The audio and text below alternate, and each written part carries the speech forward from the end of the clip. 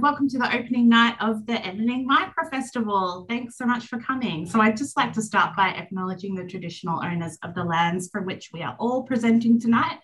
We're all presenting from, well, most of us are presenting from different areas. I'm coming to you from the lands of the Wurundjeri people of the Kulin Nation.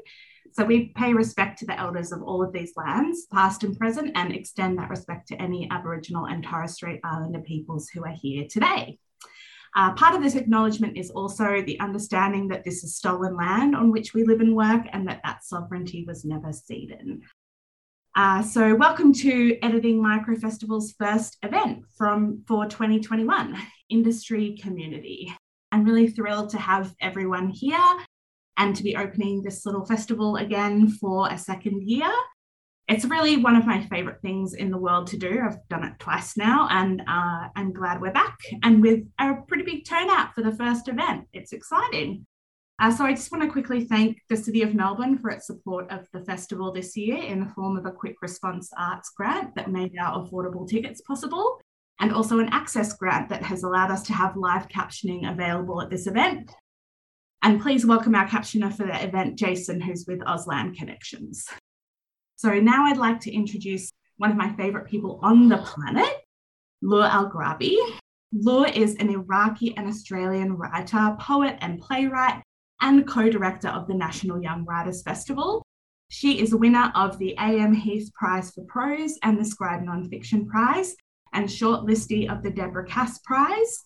She has been widely published in Australia and the US, including fine print magazine Lit Hub, The Lifted Brow, Scum Mag, Kill Your Darlings, Right Now, Going Down Swinging, and Meanjin. And Noor is a recent alumna of the Oxford University Masters in Creative Writing with Distinction. Noor is also our host for tonight. Welcome, Noor. I'll pass it over to you.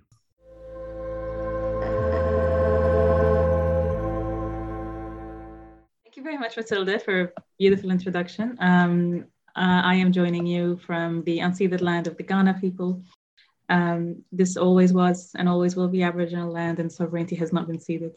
I pay my respect to elders past and present, and acknowledge their fight and their resilience in the face of colonization, genocide, and ongoing police oppression. Thank you, everybody, for joining us today. It's really wonderful to be here and to talk to you about industry and community with a really wonderful group of writers and activists and editors. Would everyone like to introduce themselves briefly? I'll go first. My name is Suzy Garcia, and I'm an editor at Kill Your Darlings, and I'm talking to you from the Wurundjeri country. Thank you. I'm Clare. I'm mostly a creative nonfiction writer, but I'm also an editor at VoiceWorks and a bookseller. Today I'm coming to you from Wurundjeri lands. My name's Roz. I am coming to you also from Wurundjeri land. I'm editor-in-chief at Archer magazine and also a creative nonfiction writer. Thank you. Well, I guess we're going to open with a little bit more background about our relationships with community. And one of the things that made me really interested in this panel in particular is that I have always felt like my work as a writer and my career in writing would never really have found the light of day had it not been for the National Young Writers Festival community when I first attended as a baby audience member, perhaps 7 years ago, and met some really incredible people who've been there through everything that this industry has kind of thrown at us, and we've done that always together. There were people who've introduced me to opportunities, people who've given me advice when I needed it, and people who had my back when I had no idea what to do in terms of my career and where it was meant to go. And I'd love to hear from you about a little bit more about your communities in this industry and how they have been there for you, or what they mean to you, or maybe how they've been atrocious to you, maybe how you hate them in every single way and wish that they would just stop calling you. So let's start with you, Claire. Can you tell us a little bit more about your relationship with this topic and what it means to you? Yeah, I feel like my biggest thing here is the community around VoiceWorks, which I think probably has a massive overlap with National Young Writers Festival as well. of just bringing together all young people, mostly under 25, who are writers, poets, artists. And I think I've been part of VoiceWorks now for nearly 6 years. It's been a while. I joined when I was literally 18. So I'm nearly too old. But it's been a beautiful experience of kind of growing together. And so I'm part of the editorial committee, as well as being a writer. And I think that's been a really special experience. Growing with younger people and figuring out how do I fit into, I think, a broader community, broader industry. Yeah, I think VoiceWorks is for me where it's been. And I really love everyone I've worked with in my 6 years. What about you, Rose? Yeah. So by the time I discovered that the National Young Writers Festival exists, I don't know, I lived under a rock for like my 20s, and I discovered it when I was 30 and went and participated in it and loved every second of it, and kind of felt that ticking time clock of like, there's 5 years left that I can be part of this community. And it's just interesting to me hearing about like VoiceWorks particularly. And every time I teach a group of young writers, I advocate for VoiceWorks so strongly. But I feel like I missed out on it. Like I have this sense of, real loss, and like, I just hear so much about what it did for emerging writers and editors and critics. And it's funny because I did a creative writing degree. They just didn't really frame it in the real world at all. And so I just, it was a really interesting one. So I kind of was on my own for like the first while, like I would say a decade as a writer, just publishing pieces and not really feeling like any part of any community. And it really wasn't until publishing in Archer magazine really early on, it was in issue 3, and still not being a part of that community, just like very much watching them with appreciation and like, wanting to be part of it, but kind of just sitting like passively and watching from afar. And then that started to change. And I now am just so grateful for that community. It just feels like a place, like the slogan at Archer is, or slogan, I don't know what you call it, motto, is sex is weird for everyone. And we have t-shirts that say that. And like, whenever I wear the t-shirt, people are like, what does that mean? And I'm like, I don't know, like, what does it mean to you? Let's have a conversation about sex and writing and whatever. And just feeling part of this like very odd writing and editing community has been amazing for me. And I think just building from there has given me the confidence to go into other writing publications and just feel like I have like a footing, which I didn't feel like I had before. It's really wonderful to see a community where you can go from being published in it as a writer to progressing to being the editor later on, which is not an easy progression, but with the community that allows it, it can be a very natural and very seamless one with the right person. And it's really wonderful that they have been the kind of place that has allowed you to do that. Yeah, absolutely. It took like, I would say 6 years to get to that point, but I love working with Amy Middleton, the founder, and she's just someone who approaches emerging writers as though we're just exactly the same as any other established writer, and the opportunities are offered to everyone, regardless of where you've published or if you've published. And yeah, there's just been a chance to really grow. And yeah, I really love that. And I'm so grateful for that. What about you, Suzy? Tell me a little bit more about your community. I definitely relate to what Roz was saying about being a late starter. I have been a bookseller for a really long time, and I would go to like industry events and things, and it would just be like, this is not my crowd, and like this is very awkward, and not really feel like I was around people who were like me, or like it just felt like very odd in that situation. Around the same time, 2 things happened which kind of connected me with communities. One was I went to RMIT and did professional writing and editing degree, and I almost 10 years later are still finishing off subjects, and what that did was allow me to learn while also working and pay rent, which was something that I just couldn't afford to study full time or part-time even. It really needed to be one subject a semester, and so was slowly able to like learn some skills. But the big one for me was I became involved with Jed Press. I was approached by Hala Ibrahim, who is the publisher of Jed Press, and she asked me to come on board for a paid editorial mentorship.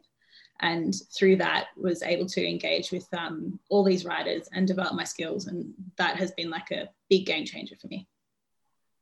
I should say Jed Press is a journal that's made for and by people, Black and people of colour, and it's very much community focused in that way.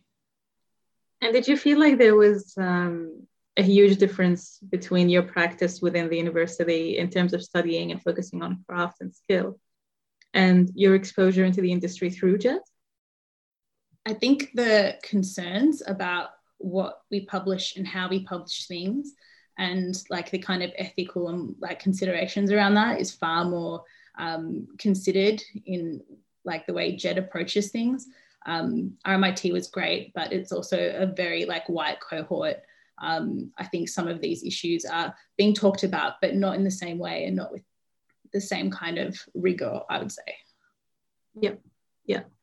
And that is something that Jed has always done really wonderfully. And I wish that there come a time where it stops being necessary, but yeah. Speaking of publications, Clare, you are the co-founder of Leaf Mag, which I'm not going to introduce that, I'll let you do that, but it's something that has a very, very interesting premise and one that is very important in the purpose of demystifying the industry and breaking down those boundaries between writer and the community. Tell us a little bit more about Leaf Mag. Yeah, so Leaf Mag started with my friend Jessica Harvey and another person I knew, Rebecca Fletcher, who's not part of the project anymore. We were having all sorts of conversations about frustrations in our studies, even though I'm sure we were all actually grateful for what we had studied.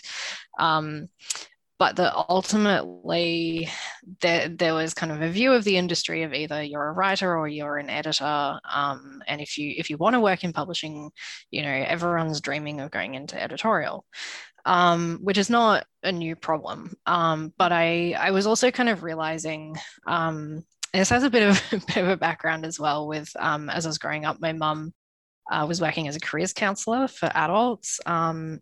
So I grew up with like a lot of information about careers and like how do people make choices? How do they make often the wrong choices for them? And all the kinds of information that people are often missing. So I came to this idea of Leaf Mag of what are the kinds of things we're missing when we're thinking only of editorial in publishing. So the idea for Leaf Mag is just publishing interviews with people who have various jobs who work with books. And that's, I kind of like to call it the beyond editorial space. And we do still publish interviews with editors because I think obviously it's a crucial part of publishing.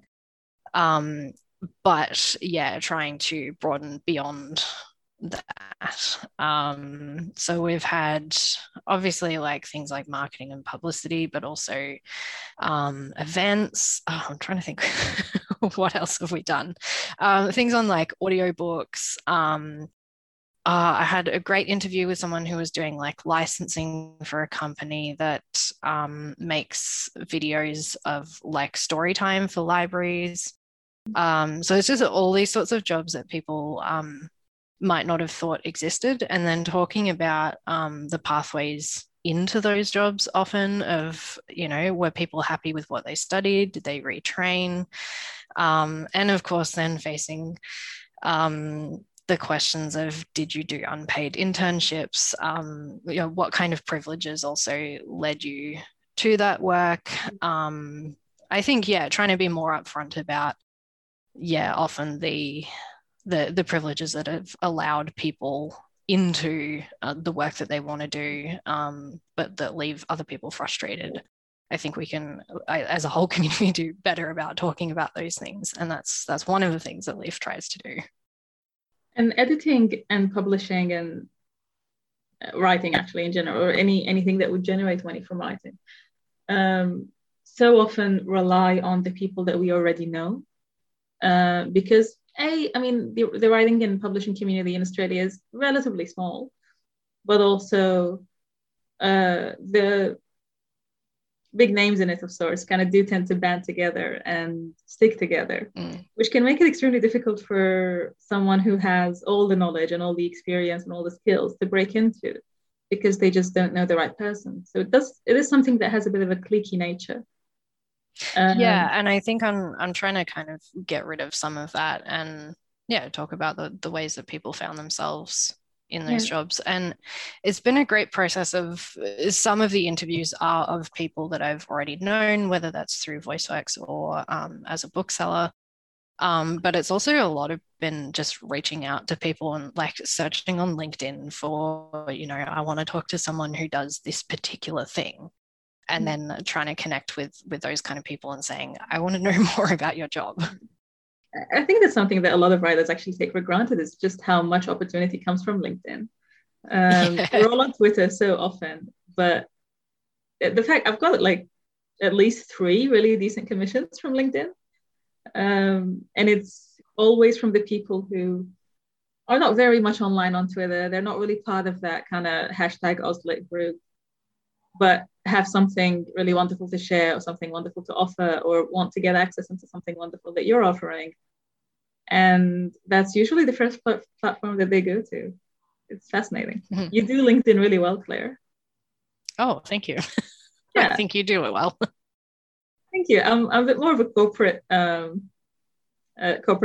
on LinkedIn, but the writing still does kind of give it a bit of breath of fresh air when it does happen. Do you feel like, especially when we talk about community and the very tight-knit nature of that, do you feel like the closeness of Auslit has been beneficial to you in any way in terms of opportunities and growth in your careers? I'll start with Suzy. I think in the sense, because I do see myself as an outsider, I'm looking outwards rather than inwards. I would say I like being, especially now being an editor at Kill Your Darlings, I'm keen to publish people who have never published with KYD before. Also first-time writers. I think in some ways it takes a bit more effort to develop writers and to reach out to people that you can't see like on the surface. This LinkedIn thing is news to me. I should probably look at LinkedIn a bit more. It hasn't occurred to me, but definitely on the looking outwards, and in that respect, if you're a writer who feels like you don't know how to, like, where the opportunities are or how to get them, as an editor myself and the editors I work with, and I know a lot of other publications are looking for fresh voices. And so as much as it may seem like a closed circle, new blood, new voices is really what we're after. So don't be disheartened by cliquishness. What about at Archer, Roz? How has your experience been at Archer in terms of, I imagine it is, it's always interesting to manage with when you're looking at submissions and applications. And it's very exciting and refreshing to see a name that you've never seen before, that you've never heard of. Yeah, it's interesting because I started out as an online editor there. And so I was very much like always in the pitch email address and looking through it. And, you know, anyone here who's like been responsible for a pitch email, like you get all sorts of things. And like try being the pitch email at a sex and sexuality publication, like you get some real interesting things. And so I think I got really used to digging through that and, you know, never just going through it and like, you know, having my eyes just be drawn to the big names that come through, because we get pitches from people who are very established and like very well known, but just making sure like we're very equitable with who we look at, and also having like a real sort of mentory sort of relationship back and forward with the people pitching. Like I spoke at an RMIT class recently, and it was really great. Like I was telling them all, like, please pitch, don't be scared of pitching. At Archer, we will like reply back to you. And if there's something wrong with your pitch, don't worry, we will like go back and forward in dialogue. And at the end, like their teacher was saying to me, oh, they were all saying that they actually feel comfortable. They're going to go and send pictures now because they've sent it to other publications and just not heard back and felt really crap, you know, and you know, as an emerging writer, like you take that silence and you don't realize it's happening across the board, but potentially you think it's you and there's something wrong with you and the publication like sees you as a nobody. And so I think that's been really important, like replying and making people feel heard and seen. And, you know, often saying to them, that pitch isn't quite right for us. Do you have any other ideas? And it's taught me a lot about pitching myself as well, like how I approach publications and like, I guess that you can like really, I guess, make yourself a bit vulnerable and like talk about your background and talk about the things that you might potentially write about and give the editors more to work with, I suppose. But yeah, I think then moving into the print part of the magazine is very different because we commission the writers for that. And so I'm actually really glad that I came to print from the online space because I feel like I really know how to go and find writers who are lurking in holes somewhere. Like, you know, I would never go, okay, I'm commissioning this issue. Let's go and get like the biggest names possible. Like, I don't think like that. I think, you know, I remember seeing a Twitter thread about that. And or like not even just on Twitter, like I think of someone and I find a way to get to that writer. And, you know, yeah, so I think that's been like an important part of the process too, like making sure that I'm reaching out to people who may not be either online, may not be connected, or who aren't used to having the opportunities. And they're thrilled. Like we all know what it's like to be commissioned, especially for the first time. It's really exciting for emerging writers. And I think that with everyone on this panel being a very online person, we are quite used to the strength of that online community and the people who I mean, with you, for instance, I know all of your work. I've read all of your work. I am very familiar with your career progressions and paths because of the fact that I follow you on Twitter. Very simple, as simple as that. But we've not met in real life. And we are all very familiar with the strength of that online community. But Roz, you're making an argument for the offline community and how much they have to contribute as well, and the ways in which an editor has a responsibility to expand that circle beyond what's familiar. Yeah, and I think when I see a long list or a short list go up now for a competition, it's often really interesting to me looking at Twitter and seeing who's not tagged. You know, some of the people whose names I don't know and they're not tagged because they don't have a handle, they're not on Twitter, and they take a bit of digging. And I kind of like that kind of private investigator part of editing. Like, I'm going to find that person and I'm going to connect with them. And I think, yeah, it is a really important part of the role. Yeah. What about you, Suzy, in terms of editing for new Australian fiction? How's your experience been there in terms of established names versus new names? And also the fact that many of them could be offline or could be new to the community. Well, a lot of our stories come from the submissions, just a small amount come from the commissions. And from that, that's a bit of a balancing act in the sense that, yes, we are kind of looking for some like more established names to, you know, to get some like high quality stories off the bat. But also it's a part of addressing some of the imbalances too. The submissions are usually people that are, or almost all people that are members of KYD. It's a part of the submissions process. With the exception, we encourage First Nations writers to submit without a membership. It's a part of our paying the rent promise. So in the commissioning phase for me, I've only just started recently. It is about also thinking about where there may be gaps maybe from the readership and how can we extend our readership further to people that haven't been included before. And it's there's a number of things to consider as well, like also about location, because it does sometimes feel very much in the cities, and particularly I guess in Melbourne and Sydney, and how you reach outside of those areas as well is important in that process too.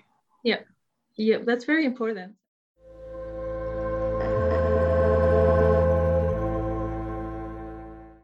And do you find that a lot of times with the nature of editing that sometimes does, whether directly or indirectly, become also a relationship of mentoring and guidance? Well, definitely. I think, you know, some people may be used to the processes and how it all works.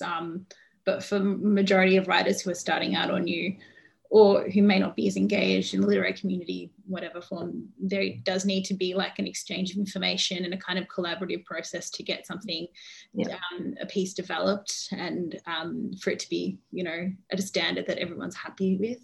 And I think that's an important part. And thankfully I'm with KYD right now that really like focuses on many different ways of trying to develop writers and build connections and partnerships with different writing groups that might not be the most obvious ones. And I think that's an important process. And also consultation is really important. And I'm glad that it's something that we direct our resources and it's something that we make a priority. Yeah. And Clare, you've written a fair bit about the state of Australian publishing and editing, and the fact that with those relationships, it's always really interesting when the industry itself is quite one-sided in its representation, and I suppose very restrictive in its imagination in terms of what people of color writers and people of color editors are capable of. Can you tell me a little bit more about your work in that area? Yeah, I think so I'm going to speak a bit about my experience at VoiceWorks, but also I want to be clear, I'm not speaking on behalf of VoiceWorks as kind of a brand, just because I'm not the editor-in-chief. But I think it's been a really interesting experience, particularly over my 6 years so far, of realizing probably the first 3 or 4 of those years we were publishing a lot of white people and often a lot of the same people over and over. And we made a number of changes, I think, for the better, but we're always still learning from our community about how can we go about this better? And some of that is like talking to Jet Press and Liminal about what are the publishing practices we're doing? What are we excited about? What's not working for us? I think I get a real joy out of what we do at VoiceWorks, which is a lot of focusing on that mentoring of young writers. So it's been, really great to see a number of people kind of come through in both in the editing side and in the writing side, who may not have previously had those opportunities. I think we've published quite a few things recently where, I know it's a classic problem of diverse writers, and it's not the best term, but being pushed to write about their own experiences of racism or adversity in some form. And I think we just leave things very open of like, write what you want. And I think that's part of how we've made some changes there. So I've really enjoyed working on those kind of pieces. So I've been editing nonfiction for the last year or so. And that's given me a lot of opportunity as well for myself to learn where I need to listen to other people and step away. And I think that's a really valuable experience. Can you tell me about an editor who's made a huge difference in your journey as a writer? Yeah. Oh, gee, there's been a few. I think, I'm always just in awe of Adalia, who's the current editor-in-chief of VoiceWorks, and also Millar before Adalia as well. Both have done some incredible work. In terms of like who I've worked with as a writer, I would have to say Suzy, honestly. I had a great experience with Suzy at KYD. I feel like I haven't worked with the same people regularly in my own writing journey, but it's been really good to see how I like being edited. I had an edit recently on something that isn't published yet that was a lot more like strictly grammatical, which I don't get too often. And I really enjoyed it, but I think it could have been intimidating for someone who maybe wasn't familiar with editing processes. So yeah, sometimes I like more of a structural thing, where you kind of figure out like, oh, this section's not really working, let's move that and expand this other bit. So I've had some great people work on that with me. What about you, Ross? Yeah, so many names come to mind. I know one person who was really influential was Cherie Joseph, who was the editor at The Vocal, which is sadly no longer around. It was part of Fairfax. And Cherie was amazing. I loved her process from the start. I remember when she initially sought pictures, she asked what you're currently like excited to snack on. And I was like, any editor who asks me about food, we're just going to connect. And, you know, instantly it was like, let's talk ethnic foods and let's talk this. And, you know, anyway, so Cherie was great and a wonderful editor too, not just food related stuff. They go hand in hand, don't they? Yeah, they do. They're very important. If you don't enjoy food, like, Rebecca Stafford at Kill Your Darlings, who edited one of my first pieces that was published, and who just kind of didn't give up, like when, you know, she had these really helpful edits and I felt like, oh God, this is like really onerous. And I didn't realize like how much this piece needed structural work and, you know, various other things. And she never gave me a sense of like, we should just give up on this piece, you know, and she just like persisted with it. And I think that taught me like that tenacity as an editor and as a writer. Adolfo Aranjuez, who's speaking at this festival on the weekend, I believe. I haven't been edited by Adolfo, but I've worked together. And also I remember seeing him early on present at an editing festival, and he was so meticulous about everything that I just remember being like, oh my God, like you can be that fastidious and that's a wonderful thing instead of being a weirdo, you know, that's so great. Really? Yeah. I think that they're particularly someone I learned so much from by just through their tweets and just seeing their practice and their Instagram as well. Like observing their practice has just been such an educating experience for me because they're that generous. They just share. Yeah, and when I came on as editor, it was really funny for me looking at the various tabs from past Archer editors, and I was told by Amy early on, like when you'll know which ones are Adolfo's because they're like color coordinated and just so organized. And I'm like, this is like how I'm going to do it for sure. Like I'll find my own way, but this is the framework I want to work with. Yeah.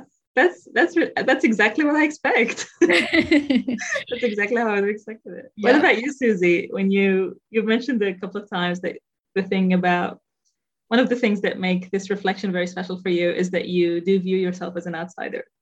So do you feel like there are particular editors, one or more, who've supported you through coming in from the outside?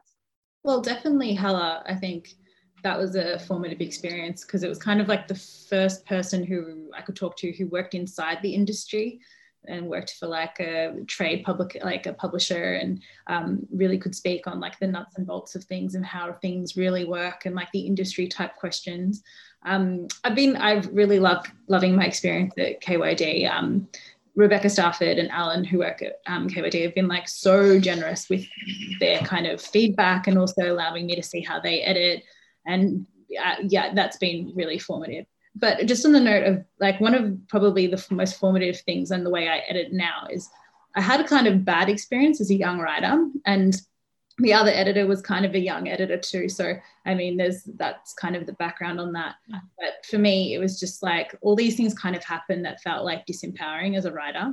And I think for me, it just formed the way I see editing. I definitely see it as like a collaborative experience. So while at the time it felt like a bit of a like shitty experience, I look at it and be like, that was like so important for me about how I approach the editing process and how we get to the final kind of product. And I suppose there's also, editors are learning too. And that's a very good point about these negative experiences and how they can shape something. I remember one particular time where I had a fairly negative experience with an editor who themselves was quite young.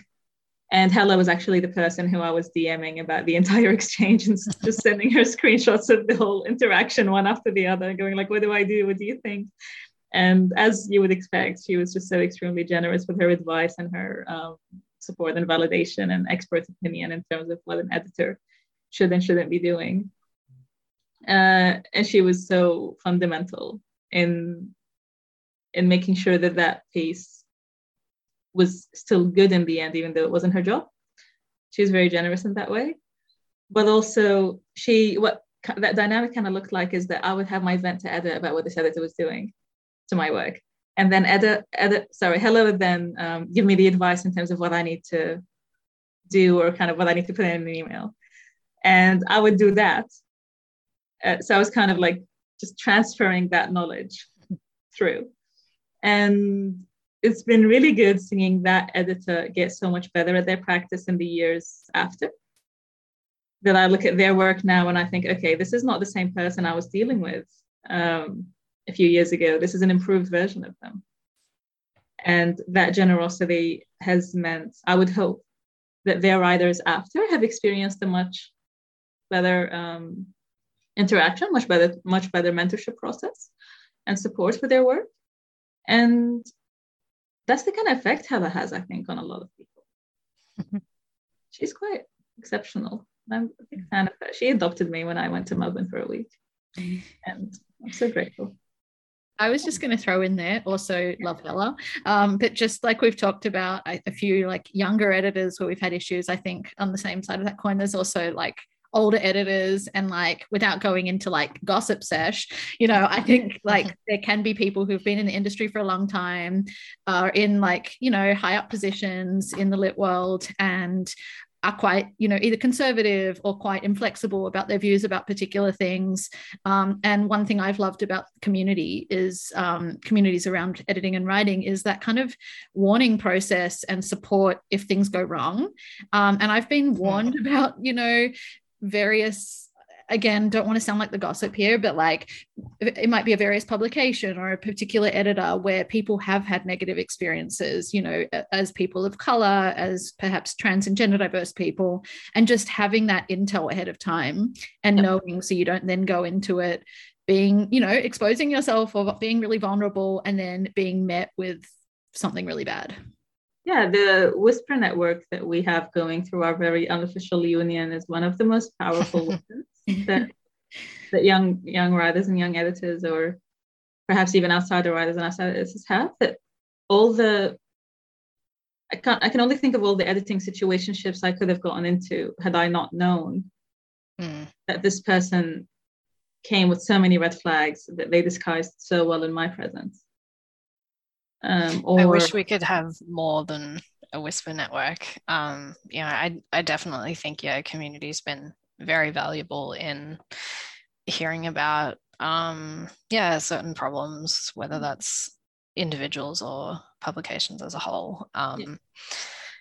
And having people disclose various things to me, I think informs not only what I do, but also in what I do as a writer, but also in how I think about editing. That what are we doing if it's not like anti-racist and making sure that we're accepting all genders and everyone.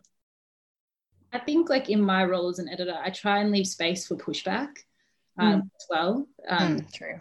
So especially with like emerging or new writers, that there is like, I can flag, like if you want to discuss this further, like here's my opinion, but if you want to discuss this further, let's talk about that. And I think that's an important part of editing, maybe that sometimes doesn't happen. We did a piece where we interviewed writers about what they wish they knew about editing, and some of the writers like, I wish I knew I could question things more. And I think, that should definitely be a part of the editing process, to allow like a to and fro, and for it to be like a conversation and not just like a one-way thing. That takes a lot. I love that series. Yeah. That is something that takes a lot of like confidence and not confidence, but it's one of the fruits of both editor and writer going into situations, having put their ego at the door. And yeah, I make mistakes too, and I like can acknowledge that. Like, I think if you, ego should be left at the door. Ultimately, it's not my name on a piece, and so I kind of feel like in that sense, I kind of defer to the writer, except maybe on some like core value type stuff, which is on the whole, defer to the writer. I was just having this conversation very recently with a very established editor, very experienced editor, and like just talking about the amount of pushback that I'm like quite comfortable getting from a contributor, and willing to go back and forward and have them say, these are my access needs or whatever it is, that I'm like I want that to happen. I want a writer to feel like they can bring those things up with me. And the editor I was speaking to was kind of like, oh gosh, like I don't know how I would feel about that. And I was like, and I find that really interesting. Like, I don't know if it's like a generational thing as well, where, and, without wanting to bring like age stuff into it, but like, I've definitely noticed with Gen Z and with millennials, like, there's, like I remember reading that article you might have all seen, and I think it was the New York Times, about how millennials are now scared of Gen Z in the workplace because they're willing to just call things out. And I'm like, I think that's fantastic. I love that culture of like calling each other out, pointing out mistakes, calling people back in, all that kind of stuff. Like, I think it's such an important part of collaboration and community as editors and as writers. And like, I can't imagine working in that space of like, no, the contributor should be grateful, for getting published, and should just take whatever your edits are.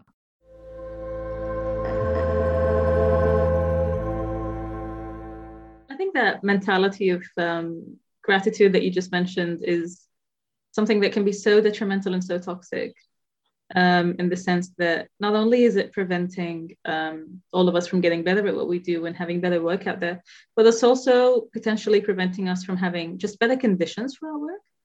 And we often don't think of it as work. It is work, it is labor. But because it comes with a certain creative flair, or whatever you want to romanticize about that, we could be very dismissive of the rights that people have in terms of that give and take with the other person.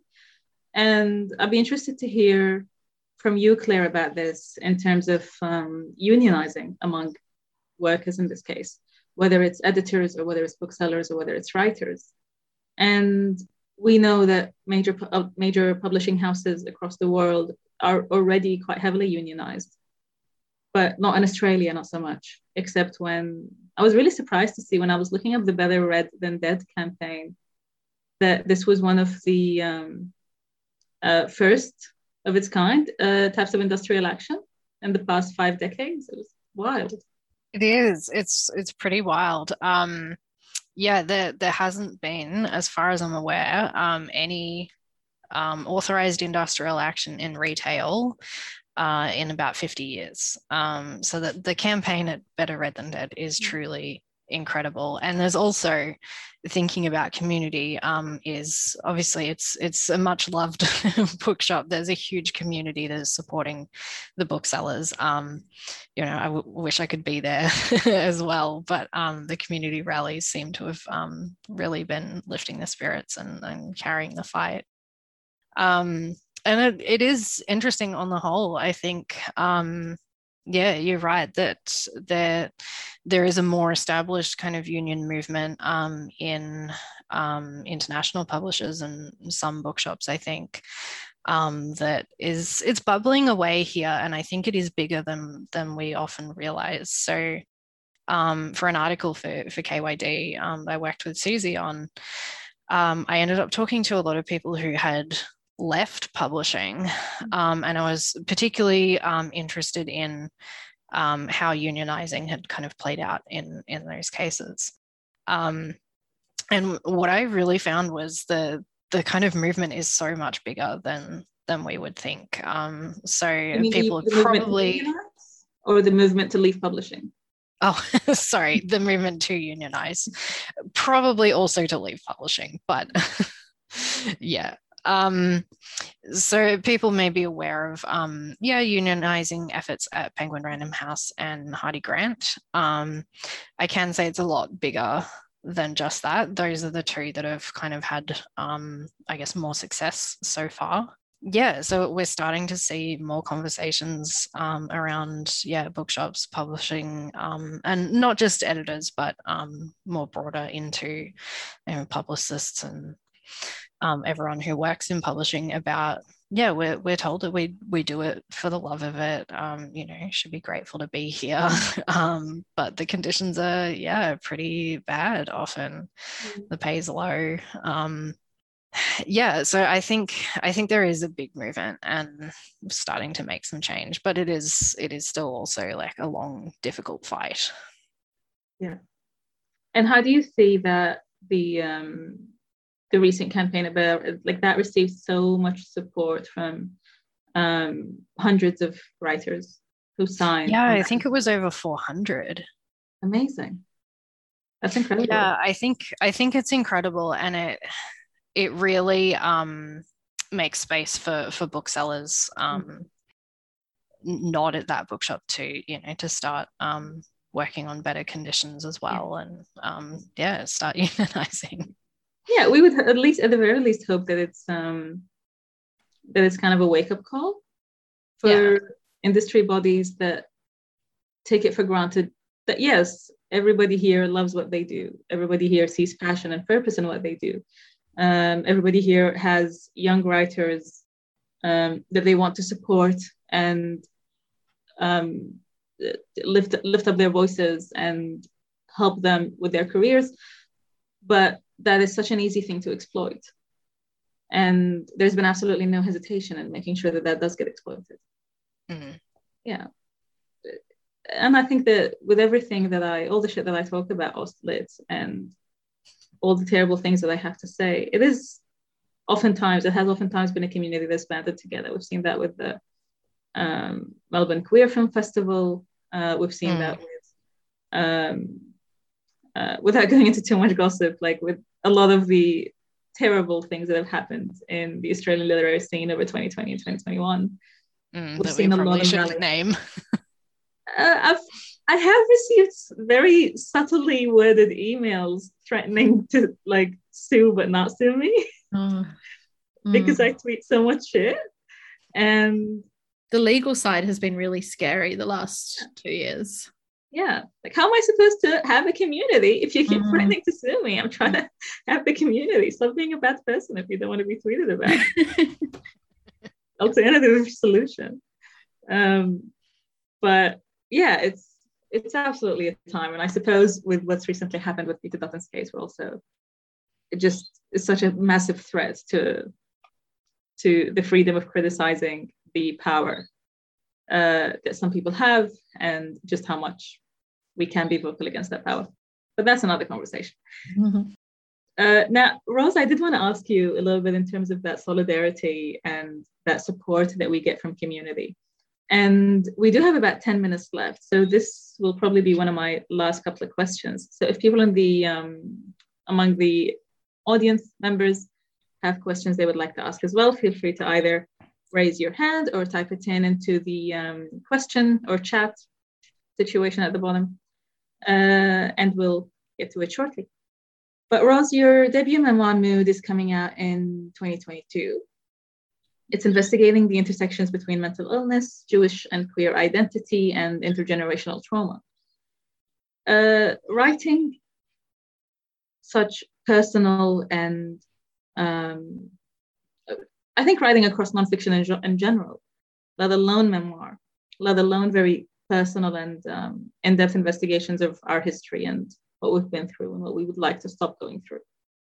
It can be so isolating and can sometimes, when combined with depression or anxiety or mental illness, can be a bit dangerous. How do you feel like your community or your mentors have supported you through this? And what are some of the things that we can aspire to have across the industry for these kind of challenges? Thank you. That's a great question. Yeah, I think back to the events that I write about in the memoir, like particularly the years 2015, 2016. And I really think, oh my gosh, I was so isolated at the worst of my mental illness. I was just, so many different parts of my identity were coming up in really ugly ways in different parts of my life. So I was teaching at a school where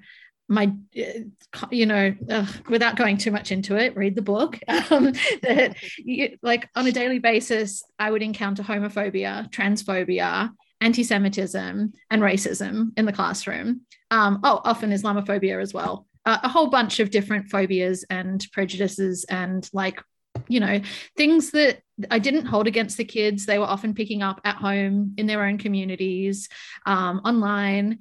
And I didn't feel like I had the resources mentally, personally, to cope with that. So I stuck it out as best I could. Didn't realize at the time that would give me a great founding for my book. But I guess it wasn't until actually leaving that really difficult time and headspace that I could kind of see what I needed then, and then start to offer it to myself in, the doses that I need after that period. So things like, I guess, mental health support being a really important one, but also one that involves a lot of privilege to access. So seeing a good therapist, which I went through a whole string of really terrible therapists. One of them told me I had to get over racism, so mental health being one part of it. Having support in the writing community. And I saw someone just mention in the chat, MEAA and ASA, and there's a number of other unions and organizations that we haven't even mentioned tonight. But having that support where if something goes wrong, it's not just our Whisper network, but you feel like there's someone you can go to as well, I think is really important. And then also having spaces where you can explore intersections of your identity safely. And for me, a huge one for that was Jewish queer spaces. And there's a particular space online on Facebook that Nivor Zissin, the writer, created. And I'm so grateful for it. It's this wonderful little hub of very lefty queer Jews. And we generally are all really isolated in our Jewish community because we don't fit in politically around Israel-Palestine. And we have, various things that we've all gone through that we can kind of connect together. And until I found a place where I could explore these different parts of my identity, I felt isolated and very depressed. And so when I work with writers, I think it's really important, I guess, in that mentoring process to make sure people are well supported. And obviously, we're not their therapists. We can't just give out endless referrals and fix what situations people are in. But I do think it's really important that people have communities. And I think the more that we can make community spaces accessible and make sure that people are connected. And, we've talked a lot tonight about cliques in the literary world, but I think there are cliques in every world. So making sure in our communities that it's not just about, I don't know, all the appearance and who's popular and socializing, and making sure that the people who we don't often hear from and who are disconnected and maybe don't really have a lot of close friends, making sure that they're brought in to things. I don't know if I really answered that well, but there's a lot of different rambly threads there that have been important, I think, in my journey. That's very beautiful. Thank you. Thank you for sharing that. I'm really looking forward to reading it. Thanks.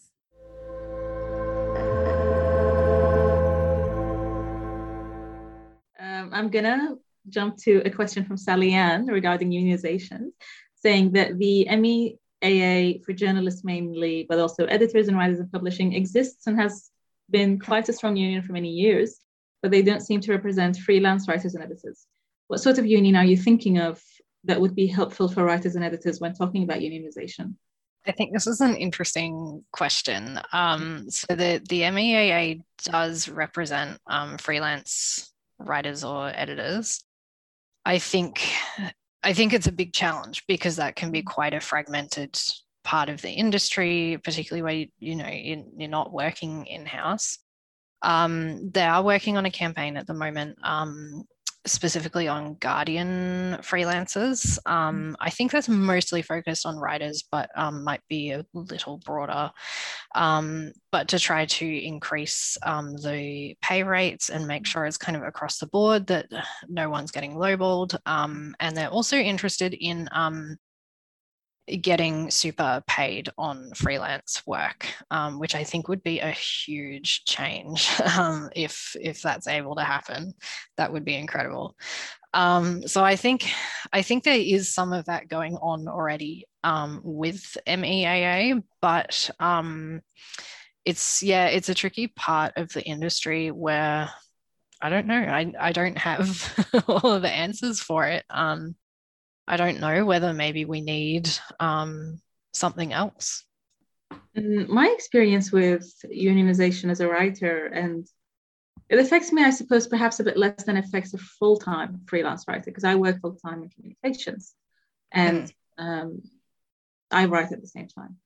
But to me, when I think of unions, I think of the amount of times that I've messaged Matilda, for example, saying, this is what's going on. What do you think? What are your 2 cents? And I've done this with so many of my trusted, wonderful, and generous friends. I do this with my housemate quite regularly. And to me, these are unions. These are unions that we're forming. As in, we're cross-referencing whether everyone's getting paid. We're making sure that things are fair. We're being very open with each other in terms of our experiences at a certain publisher or a certain editor or a certain community or a certain festival, a certain magazine. And that's a lot of intel for each other. And I think that employer, or most of the people kind of holding the pay slips, or the edit, whether it be it the journals, be it the festivals, be it the organizations, know that these conversations are happening among those networks, and are conscious of that. Those conversations impact on their reputation and on their standing in the industry, and can be mindful of them if they are doing the right thing. Sometimes they just completely ignore them. Like Schwartz Media, for example, just does not care what's being tweeted. Just has completely turned a complete blind eye to it, even though it's been so deeply covered. So that's what I think of. To me, I don't think of a formal union. I think of those connections over the years, which have come from festivals, or which have come from Twitter, or which have come from collaborations here and there.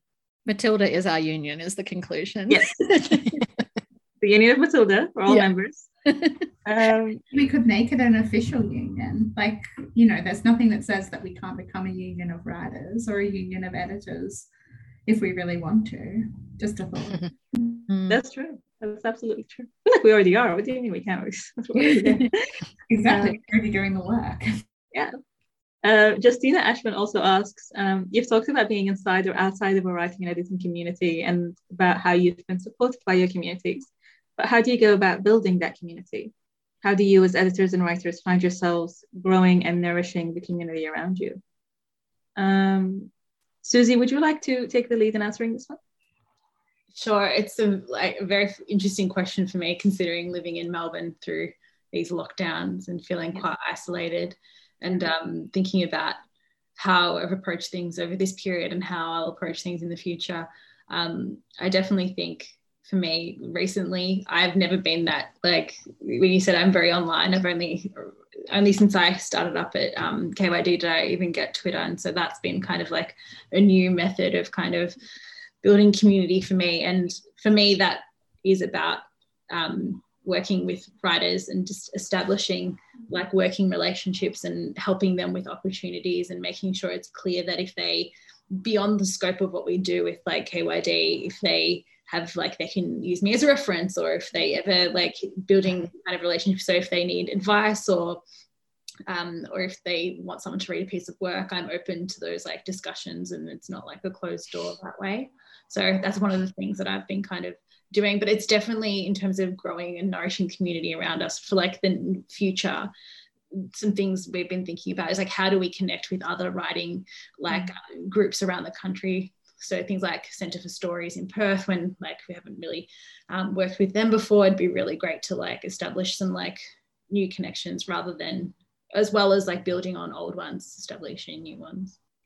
I might jump on from there. I completely agree about writing letters of reference. I remember seeing some interesting stuff on Twitter about particular communities, and I know people of color were talking about this as well, about that feeling of like not entering things because it just feels like a massive obstacle and you don't know the right people. And so I think as an editor, making yourself available to do that, writing a letter that's a template that I remember an editor saying to me, you're welcome to just edit it as you go. Like, not change her words, but like change the date, change the name of the opportunity. And it just immediately made me apply for things because it no longer felt scary that I was going to have to go and knock on someone's door. And I think also saving writers money when you can, because we're like, most, unless you're independently wealthy, most are struggling. And I think, I was talking to a writer who really wanted to go through, I probably shouldn't say which organization, but they were going to go and pay handsomely for some mentoring. And I just kind of pointed out to them that through the NDIS, there's a way to access, get some support for funding, that's a whole separate conversation about disabilities and supports and things like that. But I think a lot of people aren't aware that like through Arts Access and through a number of different organizations, you can get support with your writing. And I think for me, I see that as part of my job too, that if people are not going to the right websites because they're not aware of them, part of what I can do is like that referral, like, by the way, you might think this is a useful thing. And yeah. I think also the kind of paying it forward thing as well, something that I was struggling with, I think earlier this year, was seeing, all the festivals get cancelled and so many writers losing school events and everything as well, which is a significant part of people's income. And for the few people who I think did put on their Twitter, like, you can PayPal me or whatever, and just doing that. And that doesn't necessarily grow a kind of personal relationship with that person. But I think being aware of the community's needs as a whole, that 2021 has been a rough year, I think, for a lot of writers. And yeah, just taking the opportunities if we can to support people financially where we can. And I was just going to add to that, like I've seen recently the Disability Justice Network, check them out on Twitter if you haven't already, are doing really amazing stuff that I think could be a bit of a, like, something that we could all learn from and adopt some of the way that they're approaching supporting people with disabilities. And it's just been no questions asked. You need that funding, your family's going through a rough time, or, you need to pay this particular bill. We're going to help you out with that the best way we can. And I think sometimes that's what's needed. I know sometimes I'll get texts about, the Guardian campaign through MEAA, and I'm like, I am too exhausted to engage with this. Like, I know it's important, but I just can't do it. And so I think sometimes just someone helping you, like helping pay a bill, or helping you just, being Matilda, another plug for her, but like being that person on the other end of the text saying, yeah, I know, let's talk about this. I think that just making sure people are really held. Absolutely. And recently I found out you could apply for a grant, not for yourself, but for somebody else to mentor you.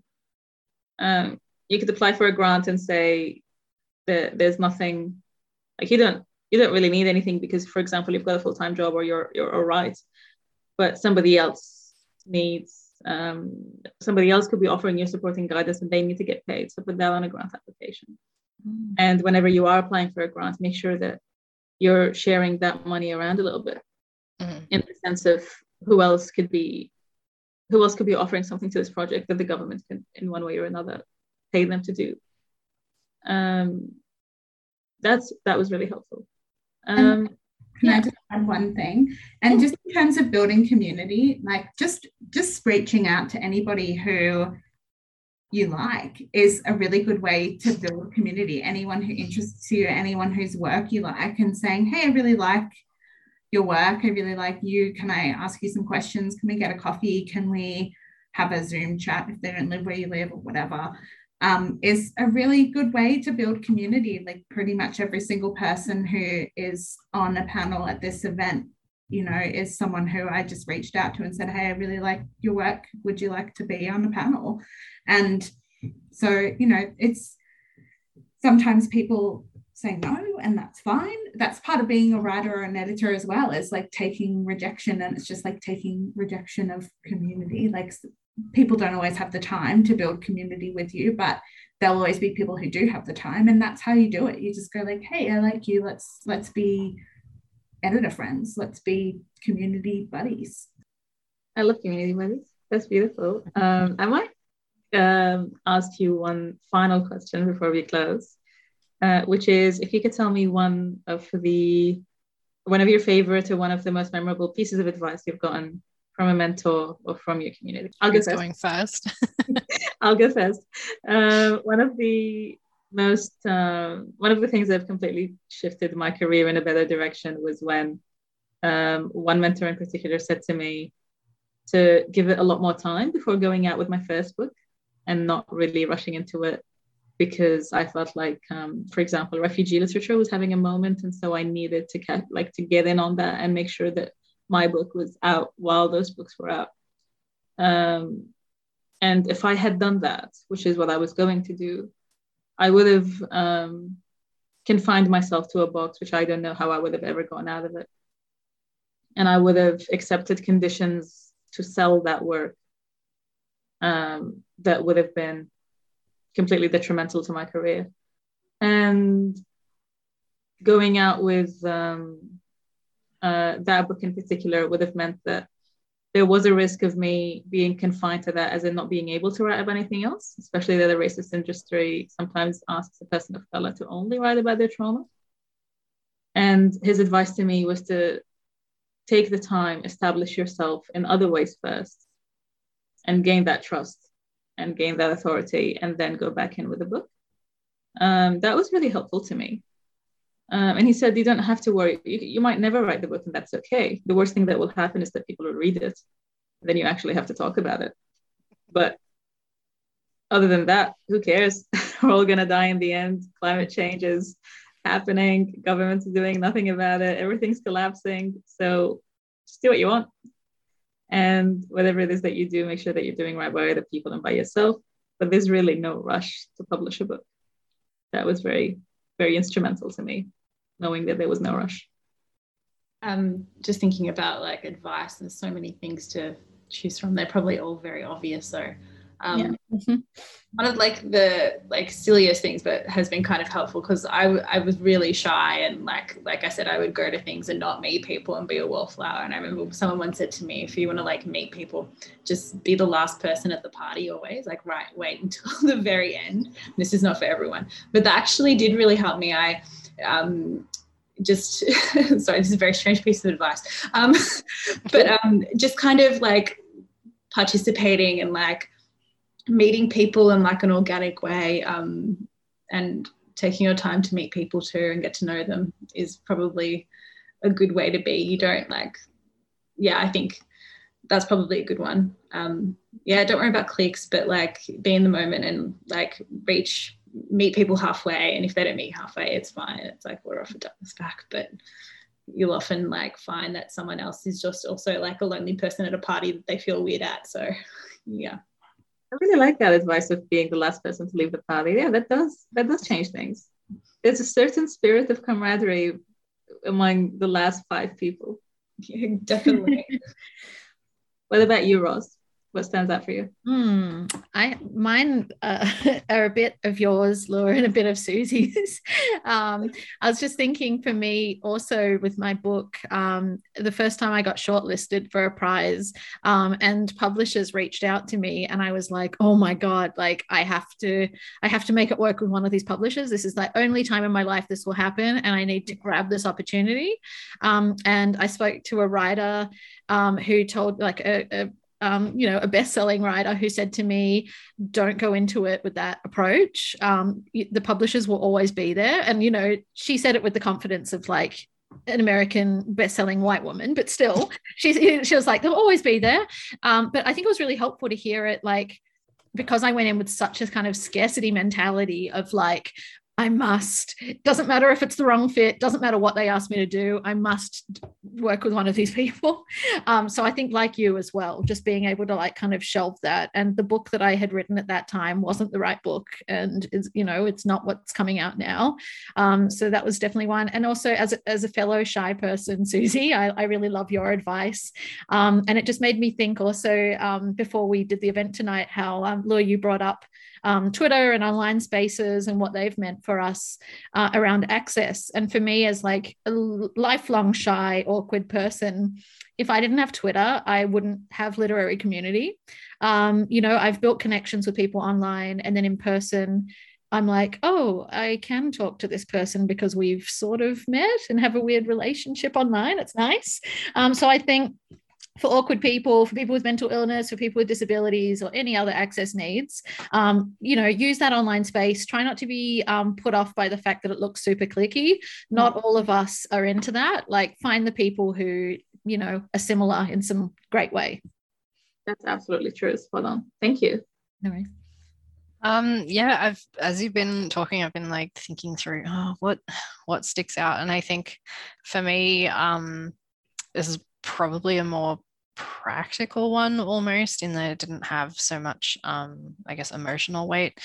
Was just a conversation about like, I really want to work in children's publishing, for example, and I kind of had my heart set on doing like Deacon's got a graduate diploma, I think, in children's literature, and I thought like, oh, that would be so great. I would have so much fun, and then I would just magically get a job in kids publishing.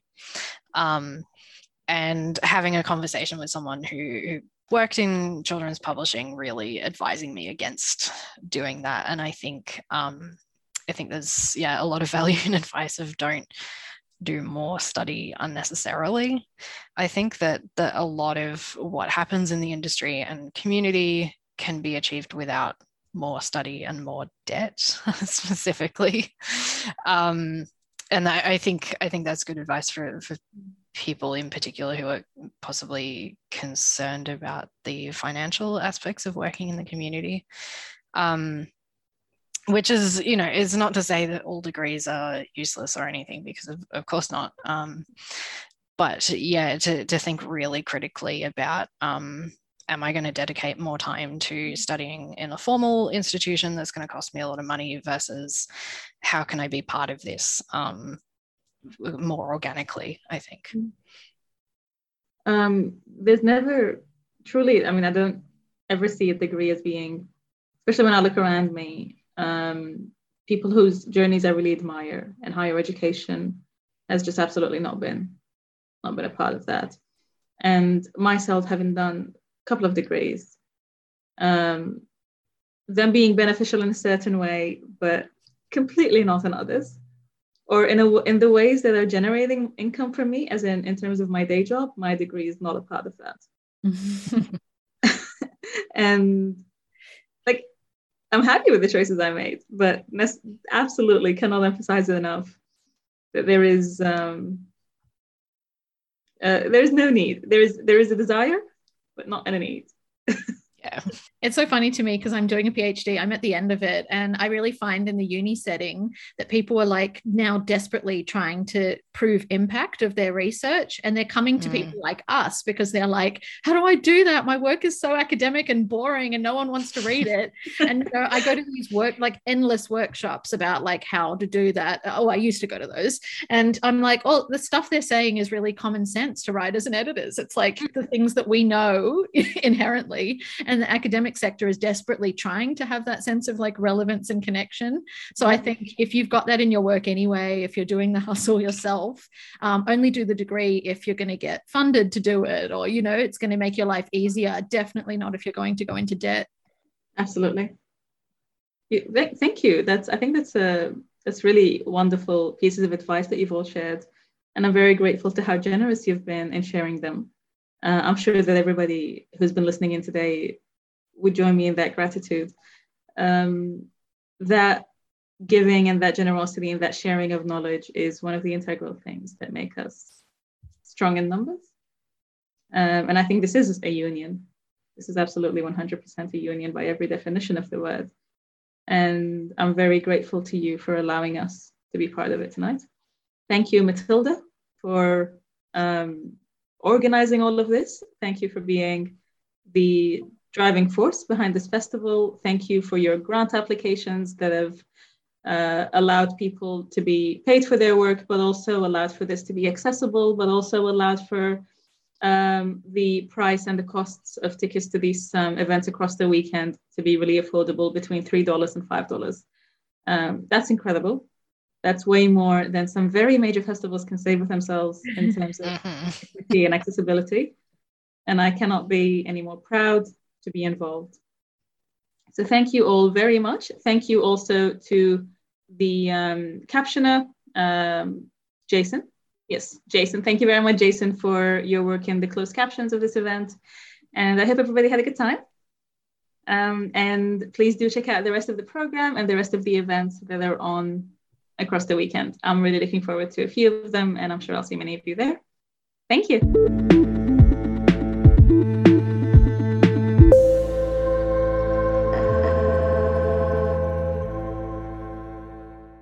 You have been listening to an Editing Micro Festival podcast. This podcast was recorded from the 27th to the 29th of November 2021. It was produced and edited by Matilda Dixon-Smith and featured Laura Alghurabi, Ros Bellamy, Suzy Garcia and Clare Millar, with thanks to the City of Melbourne for their support.